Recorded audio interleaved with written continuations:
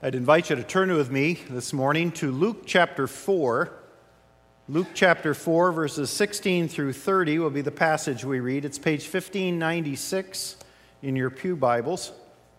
Luke chapter 4. We continue to look at Jesus, our Jewish Messiah. What does it mean that that God sent Jesus in a Jewish culture with all of the Old Testament background to it, all of the geography of the place, all of the cultural distinctives? What did it mean that Jesus was Jewish, and how does that help us understand a little bit better who he was and how we need to become Christ-like, become like our rabbi? So we've looked at a lot of the different cultural things, but now we're going to look at something a little bit different, and that is we're going to look at Jesus' hometowns, plural, because there were two hometowns, besides Bethlehem, of course, where he was born, that Jesus laid claim to and that they could lay claim to Jesus.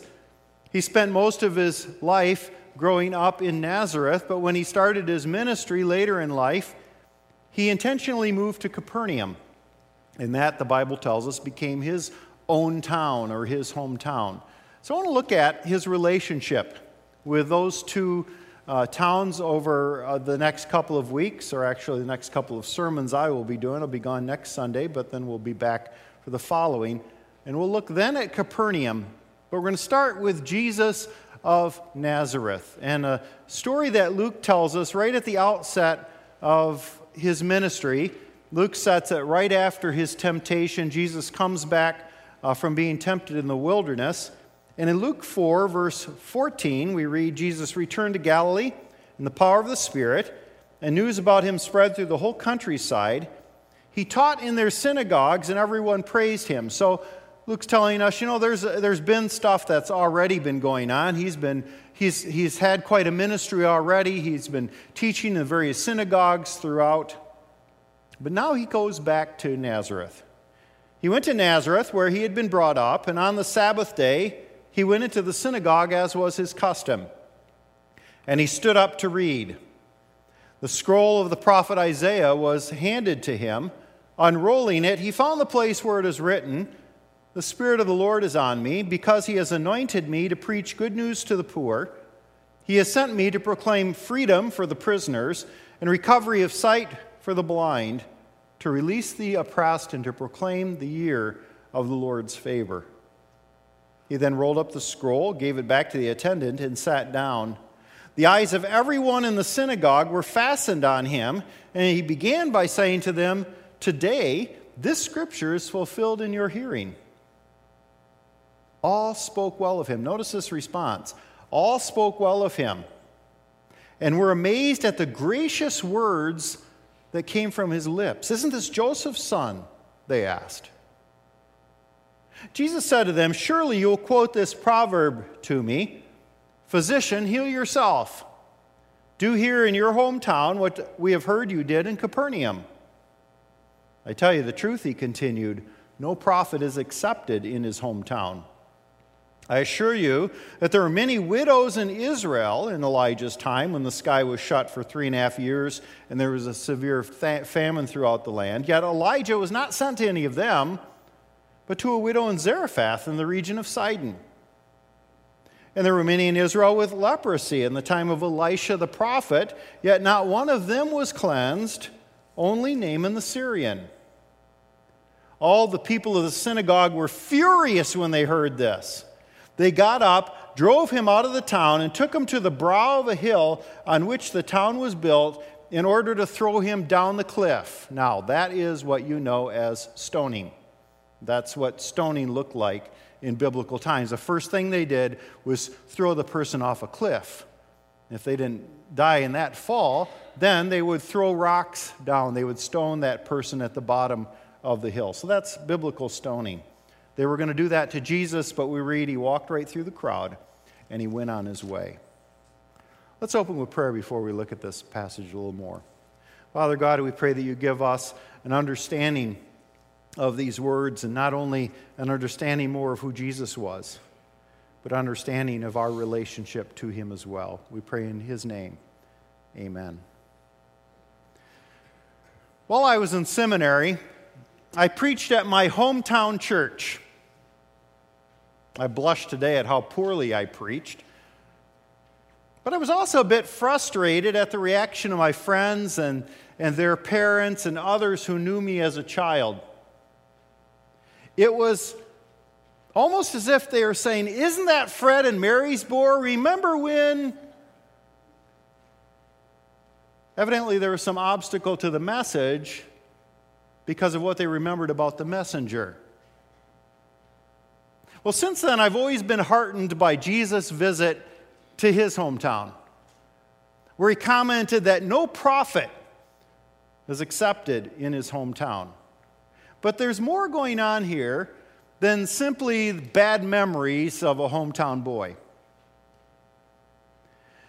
Before we can understand the story set in Nazareth, and the picture that you see is a painting from the 1880s or the 1830s of Nazareth, before we can understand the story, it's helpful to know something about the synagogue, because that's the setting of this story. This is the synagogue in Chorazin.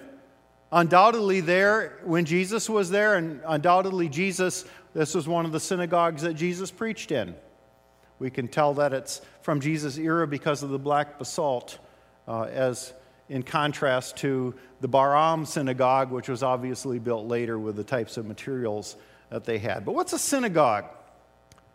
Synagogues, the word synagogue simply means gathering or assembly. And synagogues grew during the exile in Babylon as people now had to find a place to worship since they no longer had a temple there. And believing also that the destruction of the temple was because God was not pleased with their sacrifices, they began to focus on the studying of the Torah, the first 5 books of the Bible, and on obedience, and made that their sacrificial worship. Now, I want you to note that the synagogue was not a building first, kind of like a church. A church is the people, right? Not the building, first and foremost. The same was true with the synagogue. It simply means assembly. It was a community of people who studied Torah together. And even after return from the Babylonian captivity and rebuilding the temple, they still continued to study Torah together and submit to God in community centers that now became known for their gathering. They now became known as synagogues. And then once the temple fell in 70 AD, synagogues became more like churches with regular worship and a regular structure, religious structure. In fact, not only did they become like churches, but in a sense they were a precursor to a church and to church buildings. As you can see from the structure, this is an artist's rendition of a typical synagogue in the Galilee area.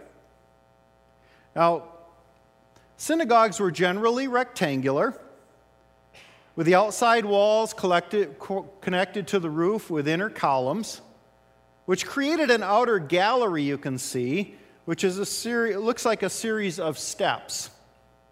They're not actually steps, they're actually seats. In fact, this is a synagogue where the synagogue is preserved pretty well, because this is in the middle of the desert. This is actually on the mountain of Masada, and that's a synagogue that the Jews had up there. And you can see at least a couple of sides have those steps or those seats, and you can still see the columns that went up and would have connected with the roof as well. These were what Jesus refers to as the chief seats, or the most important seats, which he said the Pharisees always liked to claim. Where did the other people sit? Well, the other people sat on the ground in the center. And then, in the very center of that open area, stood a bema, probably made of wood, and that's why none of them have been preserved. But right smack dab in the middle was a bema, which we would call today our pulpit area, in a sense. And that was a platform from which the Torah was read. And then nearby was a special chair called a Moses seat. This is the Moses seat that was found in Chorazin. And the Moses seat was where the Torah reader would sit before and after reading the scriptures. So they do it a little different than us. They all stood for the reading of the Scripture. Then the Torah reader, the preacher, sat down to preach. There's a chair over here. No, I won't do it today. And then the people listened to his teaching. And to teaching, then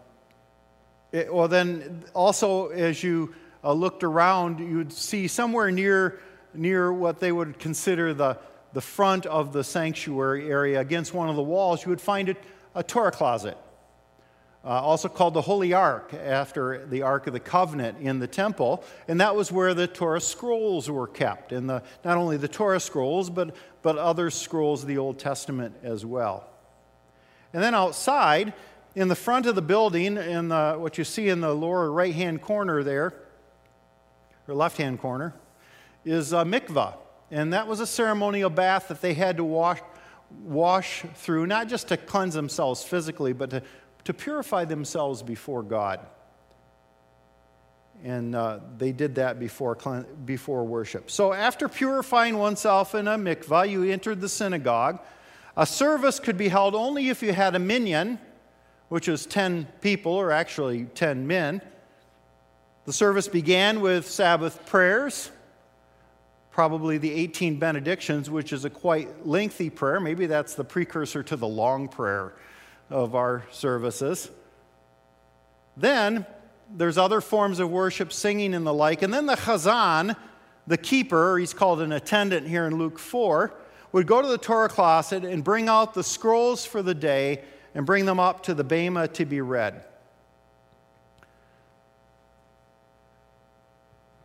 And as he did that, the people stood and sang. And actually, if you've ever seen a picture of a Jewish worship service, a video, they're actually touching and kissing the Torah as it comes down the aisle. Respect for the Word of God. The Torah reader then would stand on the bema and read the passages appointed for the day, and then sit down in Moses' seat to teach. Usually it was a testimony about how this scripture applied to his life, how it might apply to everyone's life, and there was often then a discussion and conversation about the passage afterward.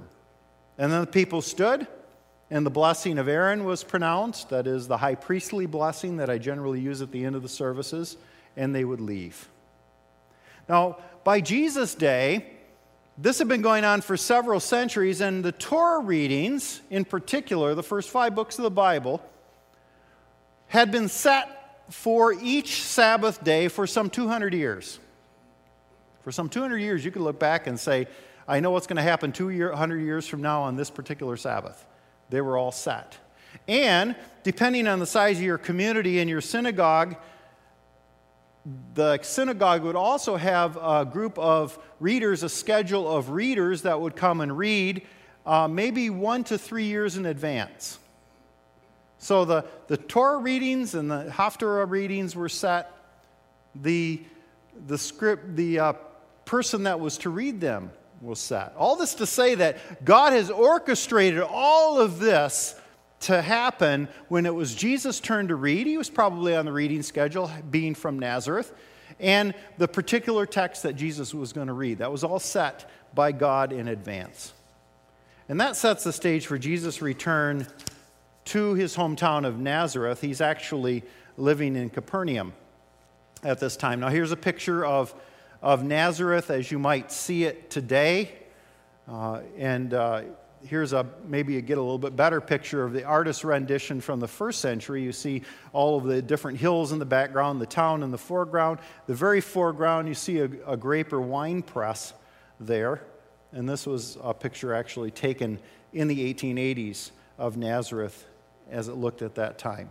Nazareth was founded by a group of refugees from the Babylonian exile. They came from the exile about 150 BC.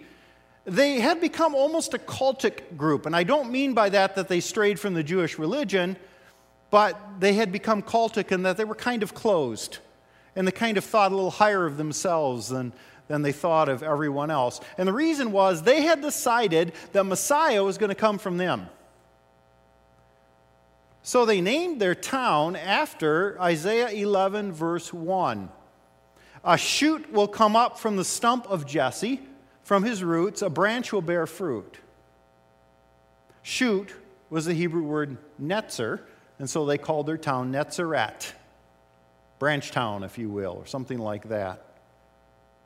Netzer. Now, why would they turn to this prophecy of a shoot, a netzer, coming from Jesse? Because they were Jesse's family.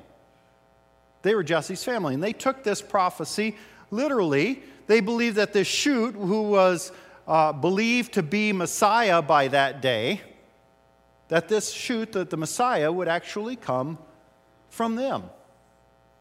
And of course, people ridiculed them for their spiritual snobbery and the like, although it turns out they were right.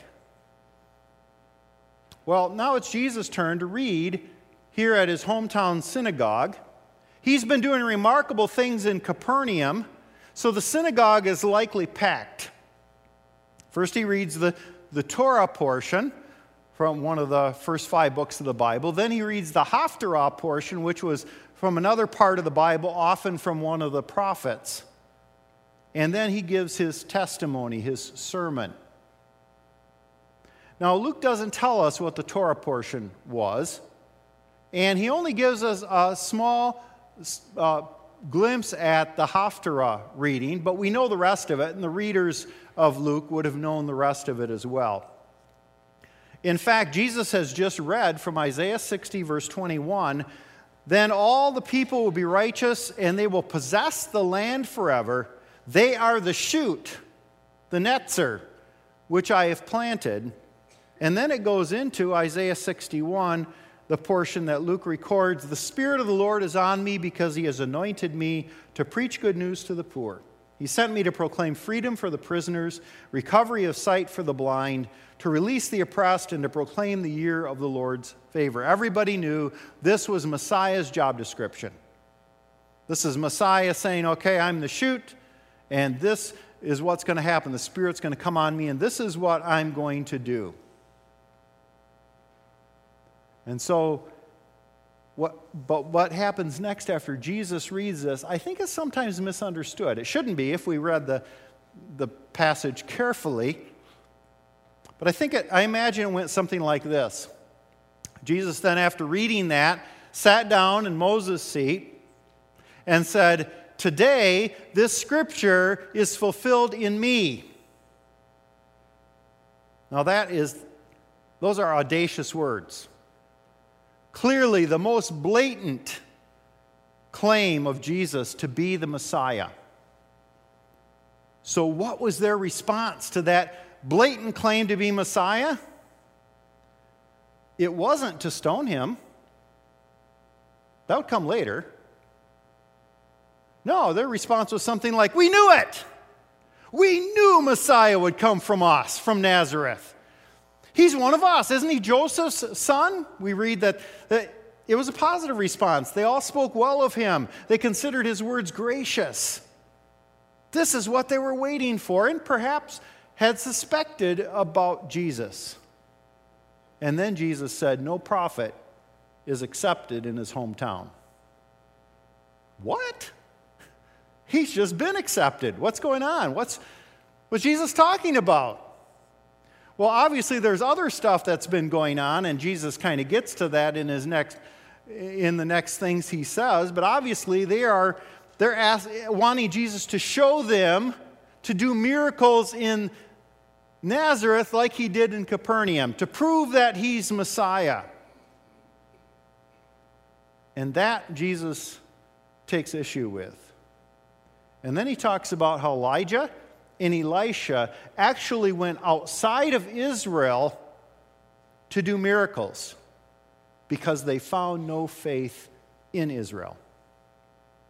And what Jesus is doing in a very rabbinic way, this is a way that rabbis would teach all the time, Jesus is basically saying, I don't find any faith here, so I'm going back to Capernaum. And that's when they attempt to stone him by throwing him off a hill. And that's probably the hill that backs right up to the town of Nazareth. They were angry because Jesus had the nerve to suggest that it's not the community or the family or the synagogue that you come from that gets you into the kingdom of God, but it's only faith that gets you into the kingdom of God. You know, it's so easy for us to think, where I grew up, the church I attend, the denomination I'm part of, the parents I had will give me access to God. What are you maybe holding on to today? Oh, I'm a church member.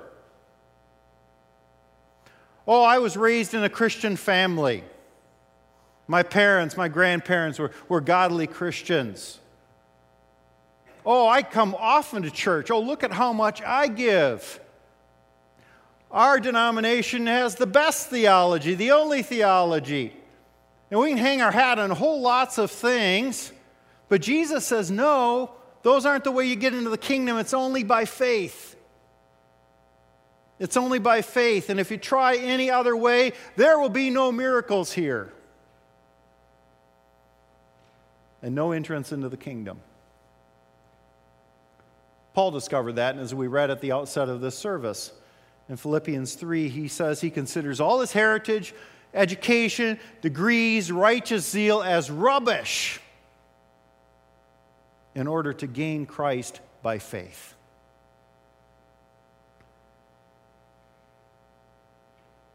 Have you come into the kingdom by faith?